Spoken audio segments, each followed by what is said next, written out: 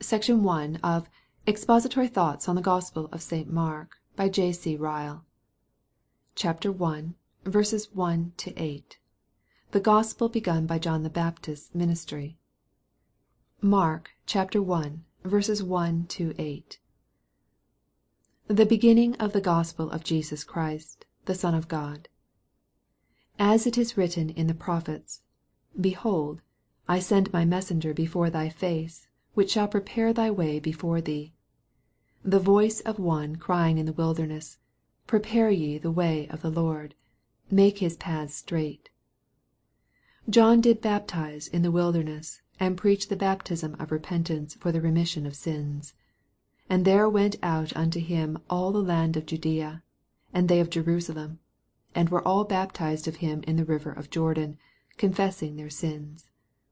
And John was clothed with camel's hair, and with a girdle of skin about his loins, and he did eat locusts and wild honey, and preached, saying, There cometh one mightier than I after me, the latchet of whose shoes I am not worthy to stoop down and unloose.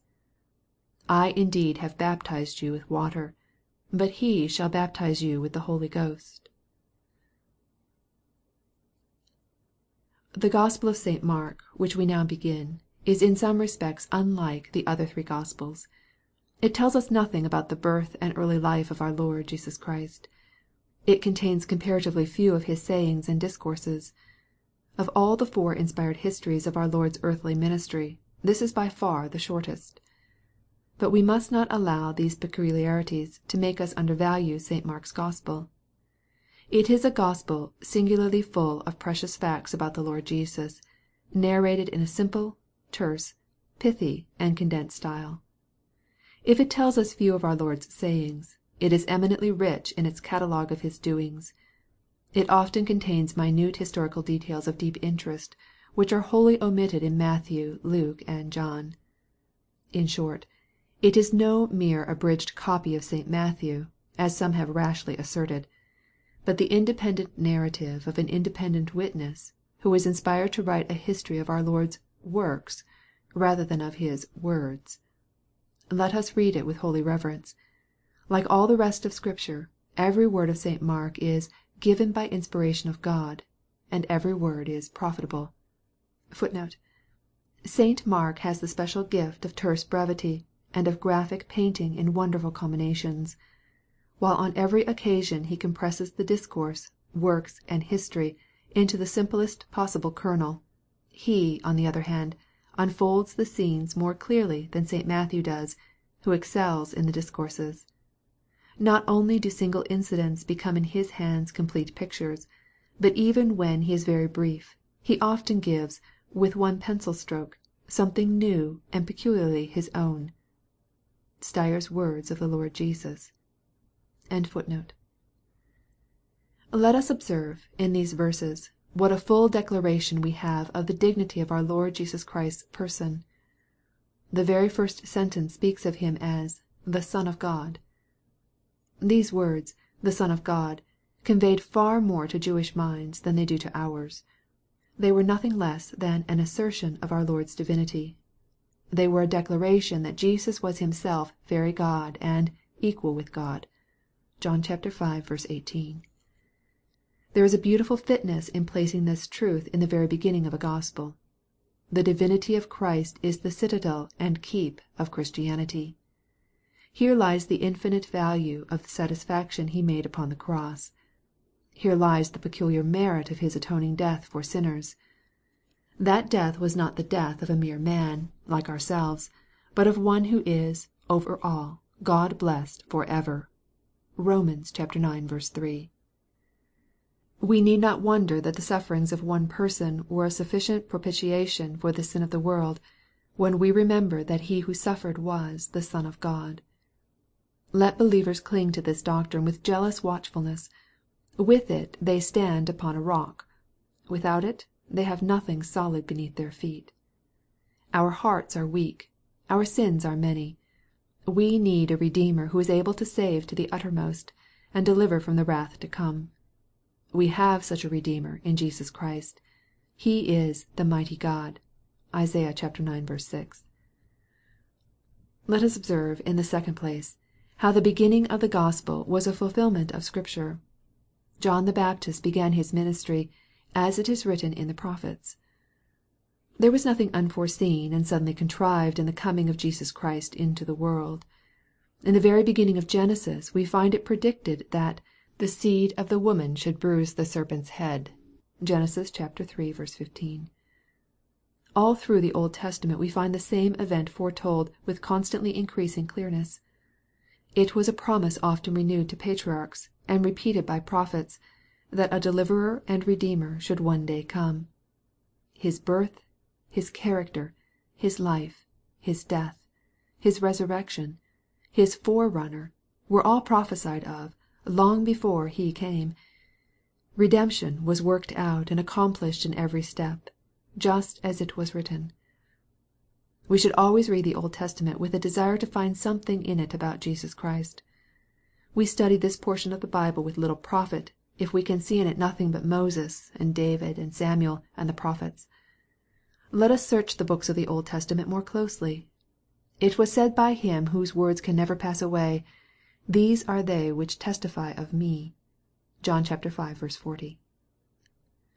Let us observe, in the third place, how great were the effects which the ministry of John the Baptist produced for a time on the Jewish nation. We are told that "there went out to him all the land of Judea, and they of Jerusalem, and were all baptized of him in the river of Jordan." The fact here recorded is one that is much overlooked. We are apt to lose sight of him who went out before the face of our Lord, and see nothing but the Lord himself. We forget the morning star in the full blaze of the sun. And yet it is clear that John's preaching arrested the attention of the whole Jewish people, and created an excitement all over Palestine. It aroused the nation from its slumbers, and prepared it for the ministry of our Lord when he appeared. Jesus himself says, "He was a burning and a shining light. Ye were willing to rejoice for a season in his light." (John v. 35.) We ought to remark here how little dependence is to be placed on what is called popularity.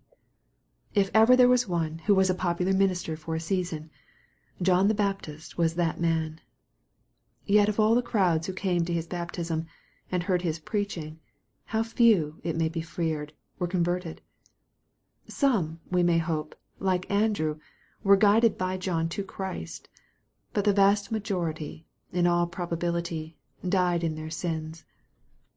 Let us remember this whenever we see a crowded church.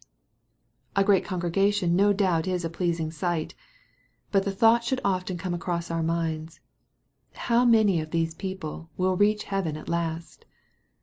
It is not enough to hear and admire popular preachers. It is no proof of our conversion that we always worship in a place where there is a crowd. Let us take care that we hear the voice of Christ himself, and follow him. Let us observe, in the last place, what clear doctrine characterized John the Baptist's preaching. He exalted Christ. "There cometh one mightier than I after me." He spoke plainly of the Holy Ghost. "He shall baptize you with the Holy Ghost." These truths had never been so plainly proclaimed before by mortal man.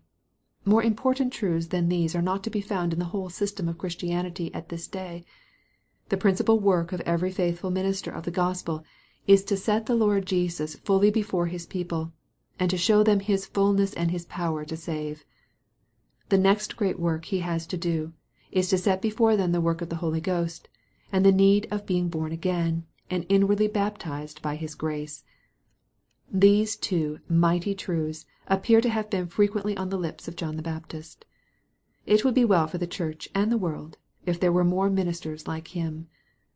Let us ask ourselves, as we leave the passage, how much we know by practical experience of the truths which John preached. What think we of Christ? Have we felt our need of him, and fled to him for peace?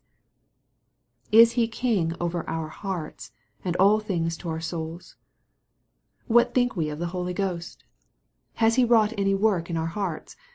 Has he renewed and changed them? Has he made us partakers of the divine nature? Life or death depend on our answer to these questions. If any man have not the Spirit of Christ, he is none of his. Romans 8:9. End of section 1. Section 2 of Expository Thoughts on the Gospel of St. Mark, by J.C. Ryle. Chapter 1, verses 9 to 20. Christ's baptism, temptation, and calling of his first disciples. Mark chapter 1, verses 9 to 20. And it came to pass in those days, that Jesus came from Nazareth of Galilee, and was baptized of John in Jordan. And straightway coming up out of the water, he saw the heavens opened, and the Spirit like a dove descending upon him. And there came a voice from heaven, saying, Thou art my beloved Son, in whom I am well pleased. And immediately the Spirit driveth him into the wilderness. And he was there in the wilderness 40 days, tempted of Satan, and was with the wild beasts, and the angels ministered unto him. Now after that John was put in prison, Jesus came into Galilee, preaching the gospel of the kingdom of God, and saying, The time is fulfilled, and the kingdom of God is at hand. Repent ye, and believe the gospel.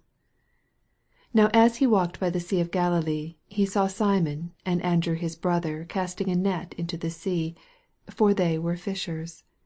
And Jesus said unto them, Come ye after me, and I will make you to become fishers of men.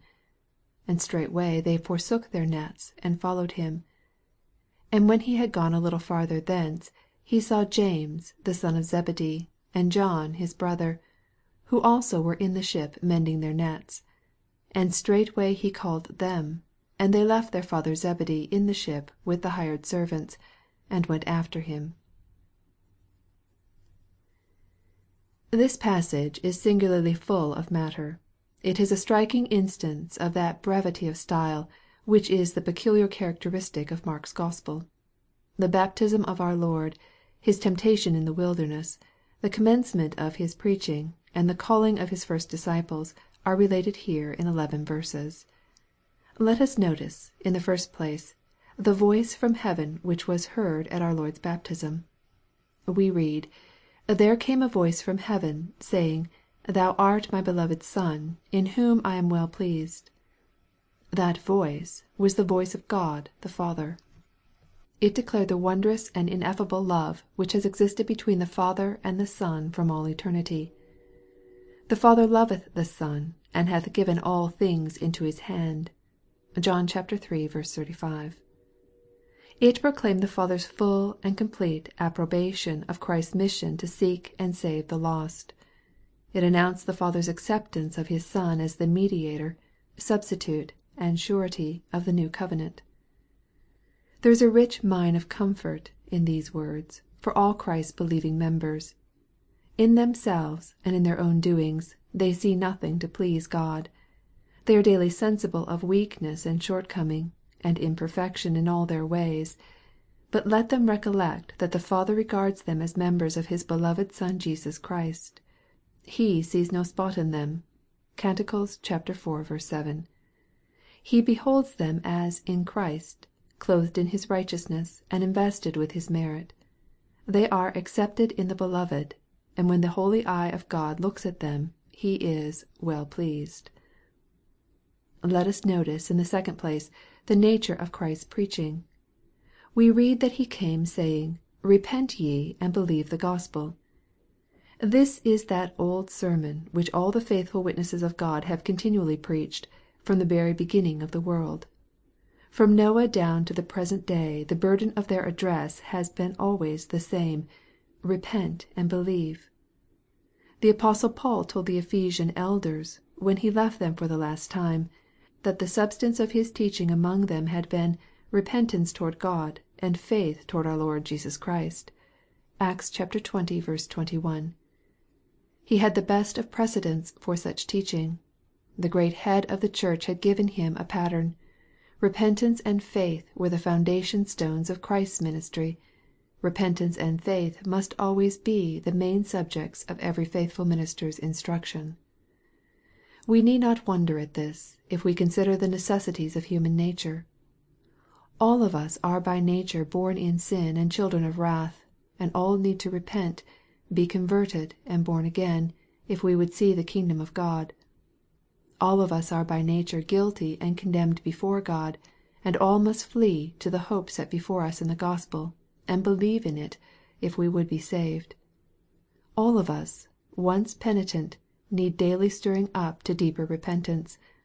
All of us, though believing, need constant exhortation to increase faith. Let us ask ourselves what we know of this repentance and faith. Have we felt our sins, and forsaken them? Have we laid hold on Christ, and believed? We may reach heaven without learning, or riches, or health, or worldly greatness, but we shall never reach heaven if we die impenitent and unbelieving. A new heart, and a lively faith in a Redeemer, are absolutely needful to salvation. May we never rest till we know them by experience, and can call them our own. With them all true Christianity begins in the soul. In the exercise of them consists the life of religion.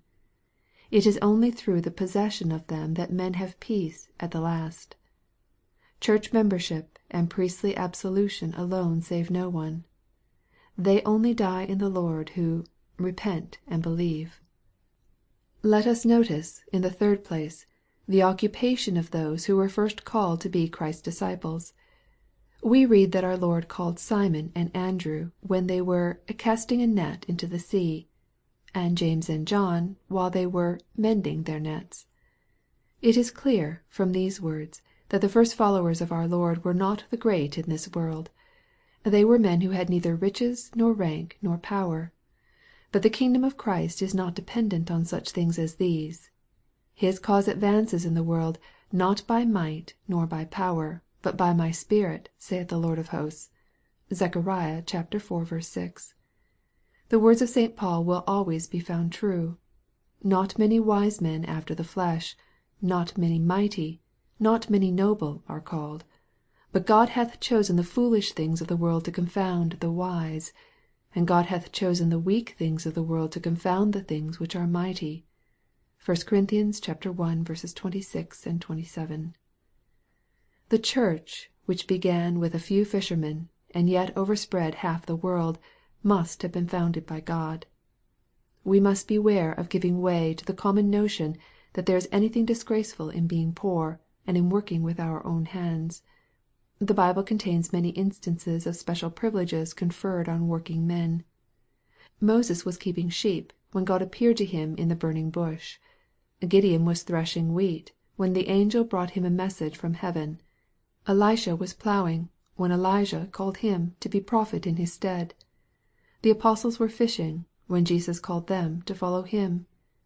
It is disgraceful to be covetous, or proud, or a cheat, or a gambler, or a drunkard, or a glutton, or unclean. But it is no disgrace to be poor. The laborer who serves Christ faithfully is far more honorable in God's eyes than the nobleman who serves sin. Let us notice, in the last place, the office to which our Lord called His first disciples. We read that He said, "Come ye after me, and I will make you to become fishers of men." The meaning of this expression is clear and unmistakable. The disciples were to become fishers for souls. They were to labor to draw men out of darkness into light, and from the power of Satan to God. They were to strive to bring men into the net of Christ's church, so that they might be saved alive, and not perish everlastingly. We ought to mark this expression well. It is full of instruction. It is the oldest name by which the ministerial office is described in the New Testament. It lies deeper down than the name of bishop, elder, or deacon. It is the first idea which should be before a minister's mind. He is not to be a mere reader of forms, or administrator of ordinances. He is to be a fisher of souls. The minister who does not strive to live up to this name has mistaken his calling.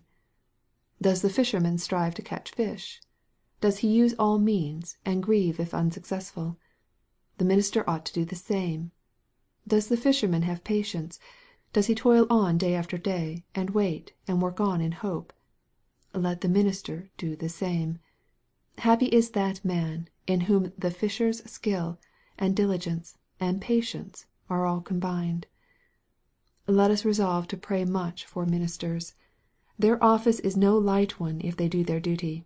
They need the help of many intercessions from all praying people. They have not only their own souls to care for, but the souls of others. No wonder that St. Paul cries, "Who is sufficient for these things?" (2 Corinthians 2:16). If we have never prayed for ministers before, let us begin to do it this day.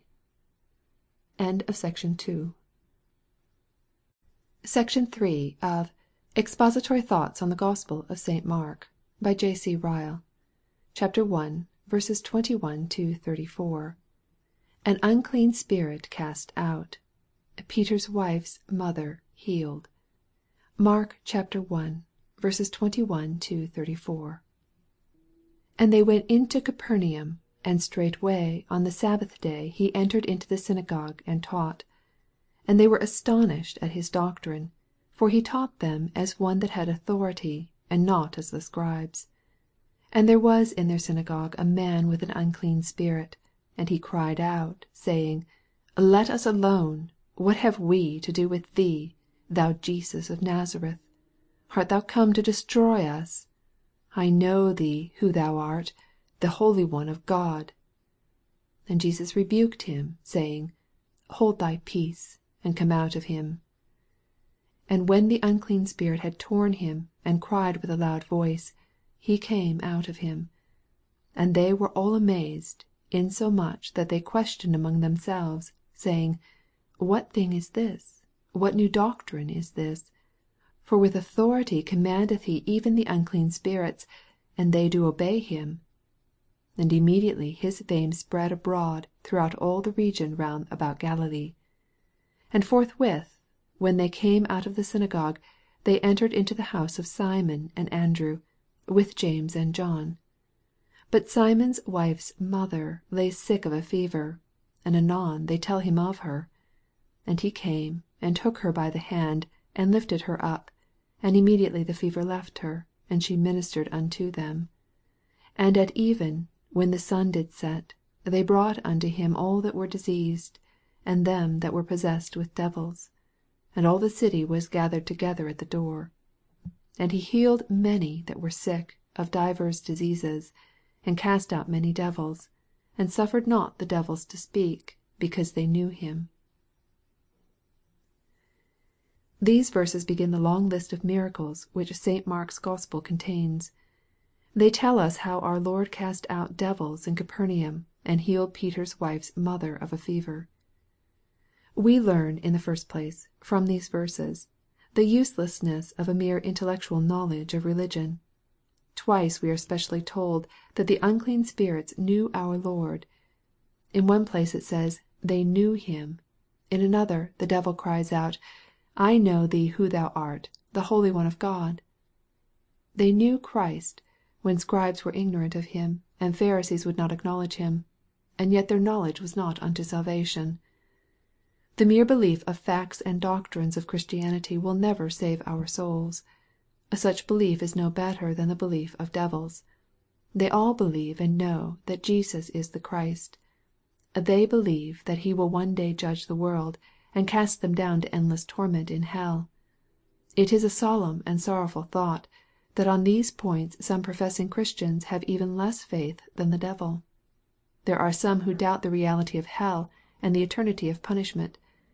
Such doubts as these find no place except in the hearts of self-willed men and women. There is no infidelity among devils. They believe and tremble. James 2:19. Let us take heed that our faith be a faith of the heart as well as of the head. Let us see that our knowledge has a sanctifying influence on our affections and our lives. Let us not only know Christ, but love him, from a sense of actual benefit received from him. Let us not only believe that he is the Son of God and the Savior of the world, but rejoice in him, and cleave to him with purpose of heart. Let us not only be acquainted with him by the hearing of the ear, but by daily personal application to him for mercy and grace. The life of Christianity, says Luther, consists in possessive pronouns. It is one thing to say, Christ is a Saviour, it is quite another to say, He is my Saviour and my Lord. The devil can say the first, the true Christian alone can say the second. We learn, in the second place, to what remedy a Christian ought to resort first in time of trouble. He ought to follow the example of the friends of Simon's wife's mother.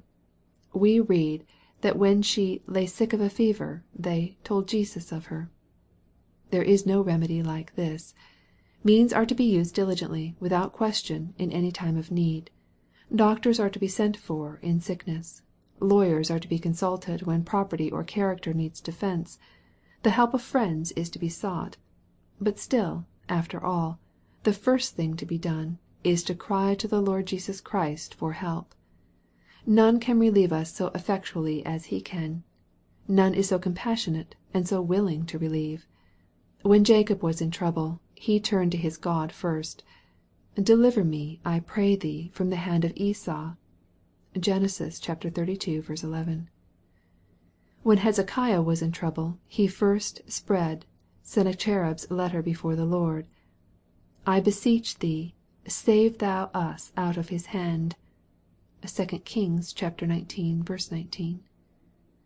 When Lazarus fell sick, his sisters sent immediately to Jesus. "Lord," they said, "he whom thou lovest is sick." John 11:2. Now let us do likewise. "Cast thy burden upon the Lord, and he shall sustain thee." Casting all your care upon Him. In everything by prayer and supplication with thanksgiving let your requests be known to God. Psalm 55:22, 1 Peter 5:7, Philippians 4:6. Let us not only remember this rule, but practice it too. We live in a world of sin and sorrow. The days of darkness in a man's life are many. It needs no prophet's eye to foresee that we shall all shed many a tear, and feel many a heart wrench, before we die. Let us be armed with a receipt against despair, before our troubles come. Let us know what to do when sickness, or bereavement, or cross, or loss, or disappointment breaks in upon us like an armed man. Let us do as they did in Simon's house at Capernaum. Let us at once tell Jesus. We learn, in the last place from these verses, what a complete and perfect cure the Lord Jesus makes, when He heals. He takes the sick woman by the hand and lifts her up, and "immediately the fever left her." But this was not all. A greater miracle remained behind. At once we are told she "ministered unto them." That weakness and prostration of strength which, as a general rule, a fever leaves behind it, in her case was entirely removed. The fevered woman was not only made well in a moment, but in the same moment made strong and able to work. [Footnote: Let us not fail to observe here, that Peter, one of our Lord's principal apostles, had a wife. Yet he was called to be a disciple, and afterwards chosen to be an apostle. More than this, we find Paul speaking of him as a married man, in his epistle to the Corinthians, many years after this. 1 Corinthians 9:5. How this fact can be reconciled with the compulsory celibacy of the clergy, which the Church of Rome enforces and requires, it is for the friends and advocates of the Roman Catholic Church to explain. To a plain reader it seems a plain proof that it is not wrong for ministers to be married men. And when we add to this striking fact, that Paul, when writing to Timothy, says that "a bishop should be the husband of one wife," 1 Timothy 3:2, it is clear that the whole Romish doctrine of clerical celibacy is utterly opposed to Holy Scripture. We may see in this case a lively emblem of Christ's dealing with sin-sick souls. That blessed Saviour not only gives mercy and forgiveness, He gives renewing grace besides. To as many as receive Him as their Physician, He gives power to become the sons of God. He cleanses them by His Spirit when He washes them in His precious blood. Those whom He justifies He also sanctifies. When He bestows an absolution, He also bestows a new heart. When He grants free forgiveness for the past, He He also grants strength to minister to him for the time to come. The sin-sick soul is not merely cured and then left to itself. It is also supplied with a new heart and a right spirit, and enabled so to live as to please God. There is comfort in this thought for all who feel a desire to serve Christ, but at present are afraid to begin. There are many in this state of mind. They fear that if they come forward boldly, and take up the cross, they shall by and by fall away. They fear that they shall not be able to persevere, and shall bring discredit on their profession. Let them fear no longer. Let them know that Jesus is an almighty Saviour, who never forsakes those who once commit themselves to Him. Once raised by His mighty hand from the death of sin, and washed in His precious blood, they shall go on ministering to Him to their life's end.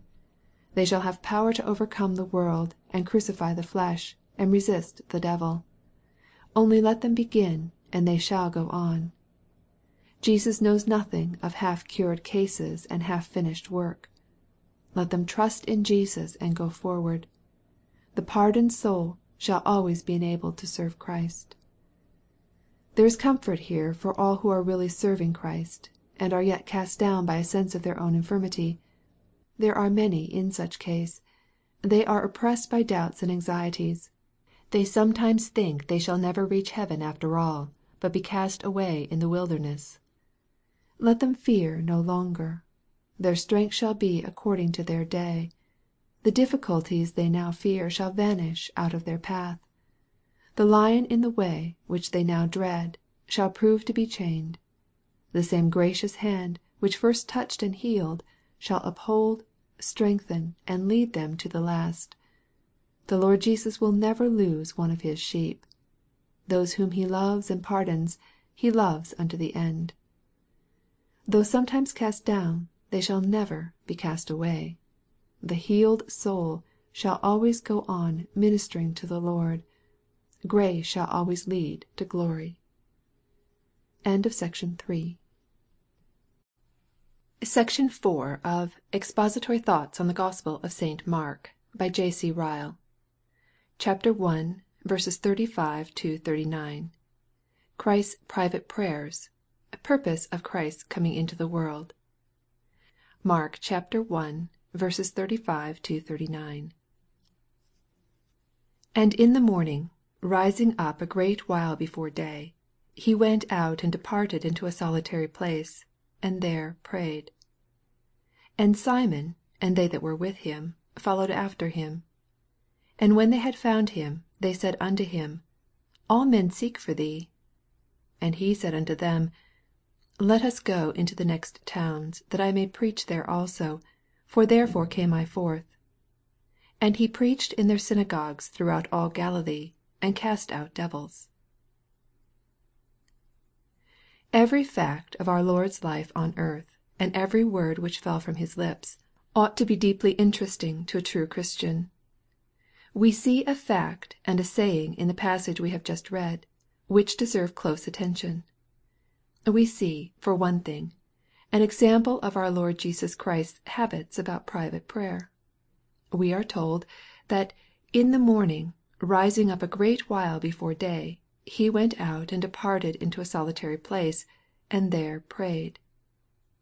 We shall find the same thing often recorded of our Lord in the Gospel history. When He was baptized, we are told that He was praying. Luke chapter 3, verse 21. When He was transfigured, we are told that, as He prayed, the fashion of His face was altered. Luke chapter 9, verse 29. Before He chose the 12 apostles, we are told that He continued all night in prayer to God. Luke chapter 6, verse 12.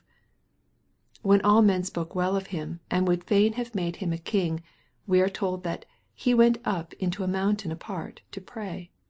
Mark chapter 14, verse 23. When tempted in the garden of Gethsemane, He said, Sit ye here, while I shall pray. Mark chapter 14, verse 34. In short, our Lord prayed always, and did not faint. Sinless as He was, He set us an example of diligent communion with His Father. His Godhead did not render Him independent of the use of all means as a man. His very perfection was a perfection kept up through the exercise of prayer. We ought to see in all this the immense importance of private devotion. If He who was holy, harmless, undefiled, and separate from sinners, thus prayed continually, how much more ought we who are compassed with infirmity? If He found it needful to offer up supplications with strong crying and tears, how much more needful is it for us, who in many things offend daily? What shall we say to those who never pray at all, in the face of such a passage as this? There are many such, it may be feared, in the list of baptized people, many who rise up in the morning without prayer, and without prayer lie down at night, many who never speak one word to God. Are they Christians? It is impossible to say so. A praying Master, like Jesus, can have no prayerless servants. The Spirit of adoption will always make a man call upon God. To be prayerless is to be Christless, Godless, and in the high road to destruction. What shall we say to those who pray, yet give but little time to their prayers? We are obliged to say that they show at present very little of the mind of Christ. Asking little, they must expect to have little. Seeking little, they cannot be surprised if they possess little. It will always be found that when prayers are few, grace, strength, peace, and hope are small. We shall do well to watch our habits of prayer with a holy watchfulness. Here is the pulse of our Christianity. Here is the true test of our state before God. Here true religion begins in the soul, when it does begin. Here it decays and goes backward, when a man backslides from God. Let us walk in the steps of our blessed Master in this respect as well as in every other. Like Him, let us be diligent in our private devotion. Let us know what it is to depart into solitary places and pray. We see, for another thing, in this passage, a remarkable saying of our Lord as to the purpose for which He came into the world. We find Him saying, "Let us go into the next towns, that I may preach there also, for therefore I came forth." The meaning of these words is plain and unmistakable. Our Lord declares that He came on earth to be a preacher and a teacher. He came to fulfill the prophetical office, to be the prophet greater than Moses, who had been so long foretold. Deuteronomy 18:15. He left the glory which He had from all eternity with the Father, to do the work of an evangelist. He came down to earth to show to man the way of peace, to proclaim deliverance to the captives, and recovering of sight to the blind. One principal part of His work on earth was to go up and down and publish glad tidings, to offer healing to the broken-hearted, light to them that sat in darkness, and pardon to the chief of sinners. Therefore, He says, came I forth. We ought to observe here what infinite honor the Lord Jesus puts on the office of the preacher. It is an office which the eternal Son of God Himself undertook. He might have spent His earthly ministry in instituting and keeping up ceremonies, like Aaron. He might have ruled and reigned as a king, like David. But He chose a different calling. Until the time when He died as a sacrifice for our sins, His daily and almost hourly work was to preach. Therefore, He says, came I forth. Let us never be moved by those who cry down the preacher's office, and tell us that sacraments and other ordinances are of more importance than sermons. Let us give to every part of God's public worship its proper place and honor, but let us beware of placing any part of it above preaching. By preaching, the Church of Christ was first gathered together and founded, and by preaching, it has ever been maintained in health and prosperity. By preaching, sinners are awakened. By preaching, inquirers are led on.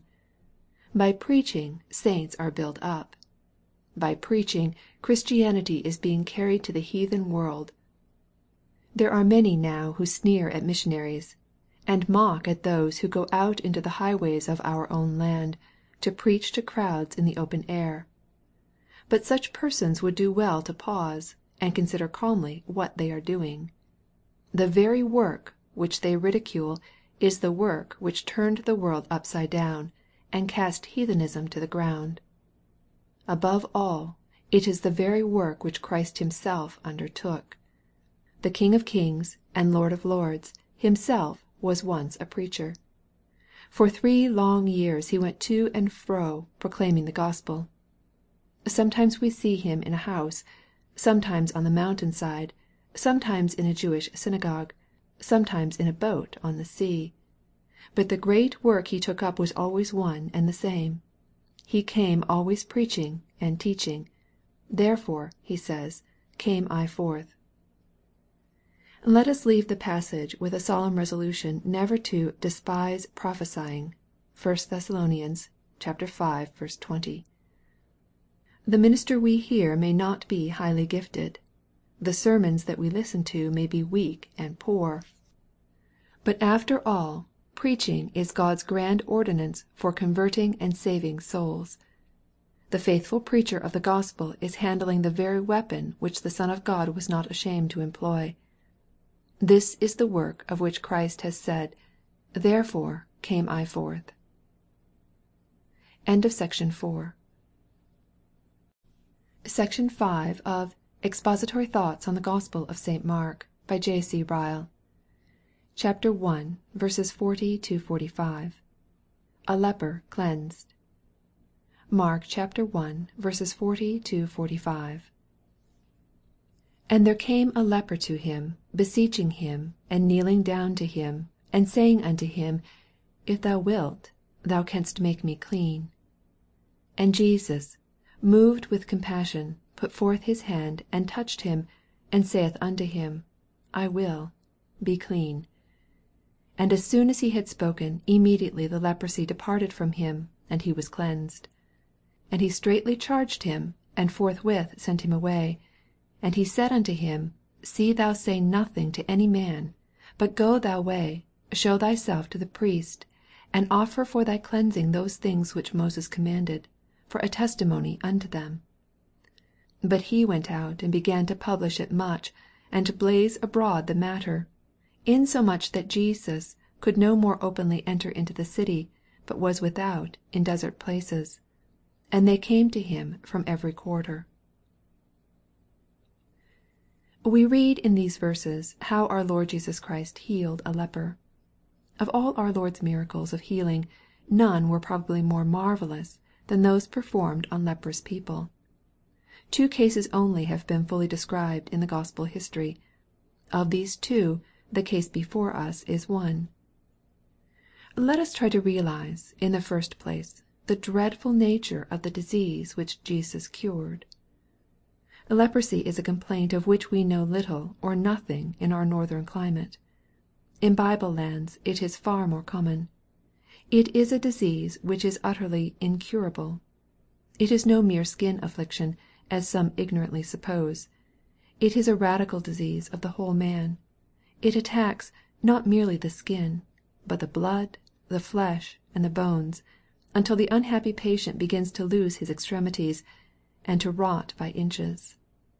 Let us remember besides this that amongst the Jews the leper was reckoned unclean, and was cut off from the congregation of Israel and the ordinances of religion.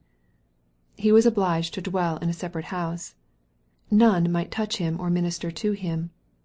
Let us remember all this, and then we may have some idea of the remarkable wretchedness of a leprous person. To use the words of Aaron when he interceded for Miriam, he was as one dead, of whom the flesh is half consumed. Numbers chapter 12, verse 12. But is there nothing like leprosy among ourselves? Yes, indeed there is. There is a foul soul disease which is ingrained into our very nature, and cleaves to our bones and marrow with deadly force. That disease is the plague of sin. Like leprosy, it is a deep-seated disease, infecting every part of our nature, heart, will, conscience, understanding, memory, and affections. Like leprosy, it makes us loathsome, and abominable, unfit for the company of God, and unmeet for the glory of heaven. Like leprosy, it is incurable by any earthly physician, and is slowly but surely dragging us down to the second death. And, worst of all, far worse than leprosy, it is a disease from which no mortal man is exempt. We are all, in God's sight, as an unclean thing. Isaiah 64:6. Do we know these things? Have we found them out? Have we discovered our own sinfulness, guilt, and corruption? Happy indeed is that person who has been really taught to feel that he is a miserable sinner, and that there is no health in him. Blessed indeed is he who has learned that he is a spiritual leper, and a bad, wicked, sinful creature. To know our disease is one step towards a cure. It is the misery and the ruin of many souls that they never yet saw their sins and their need. Let us learn, in the second place, from these verses, the wondrous and almighty power of the Lord Jesus Christ. We are told that the unhappy leper came to our Lord, beseeching him and kneeling down, and saying, "If thou wilt, thou canst make me clean." We are told that Jesus, moved with compassion, put forth his hand and touched him, and said to him, "I will, be thou clean." At once the cure was effected. That very instant the deadly plague departed from the poor sufferer, and he was healed. It was but a word and a touch, and there stands before our Lord not a leper, but a sound and healthy man. Who can conceive the greatness of the change in the feelings of this leper, when he found himself healed? The morning sun rose upon him, a miserable being, more dead than alive, his whole frame a mass of sores and corruption, his very existence a burden. The evening sun saw him full of hope and joy, free from pain, and fit for the society of his fellow men. Surely the change must have been like life from the dead. Let us bless God that the Saviour with whom we have to do is almighty. It is a cheering and comfortable thought that with Christ nothing is impossible. No heart disease is so deep-seated, but He is able to cure it. No plague of soul is so virulent, but our great Physician can heal it. Never let us despair of any one's salvation, so long as he lives. The worst spiritual lepers may yet be cleansed. No cases of spiritual leprosy could be worse than that of Manasseh, Saul, and Zacchaeus, yet they were all cured. Christ Jesus made them whole. The chief of sinners may yet be brought nigh to God by the blood of the Spirit of Christ. Men are not lost because they are too bad to be saved, but because they will not come to Christ that He may save them. Let us learn, in the last place, from these verses, that there is a time to be silent about the work of Christ, as well as a time to speak. This is a truth which is taught us in a remarkable way. We find our Lord strictly charging this man to tell no one of his cure, to "say nothing to any man." We find this man in the warmth of his zeal disobeying this injunction, and publishing and "blazing abroad" his cure in every quarter. We are told that the result was that Jesus could no more enter into the city, but was without in desert places. There is a lesson in all this of deep importance, however difficult it may be to use it rightly. It is clear that there are times when our Lord would have us work for Him quietly and silently, rather than attract public attention by a noisy zeal. There is a zeal which is "not according to knowledge," as well as a zeal which is righteous and praiseworthy. Everything is beautiful in its season. Our Master's cause may on some occasions be more advanced by quietness and patience than in any other way. We are not to "give that which is holy to dogs," nor "cast pearls before swine." By forgetfulness of this, we may even do more harm than good, and retard the very cause we want to assist. The subject is a delicate and difficult one, without doubt. Unquestionably the majority of Christians are far more inclined to be silent about their glorious Master than to confess Him before men, and do not need the bridle so much as the spur. But still it is undeniable that there is a time for all things, and to know the time should be one great aim of a Christian. There are good men who have more zeal than discretion, and even help the enemy of truth by unseasonable acts and words. Let us all pray for the spirit of wisdom and of a sound mind.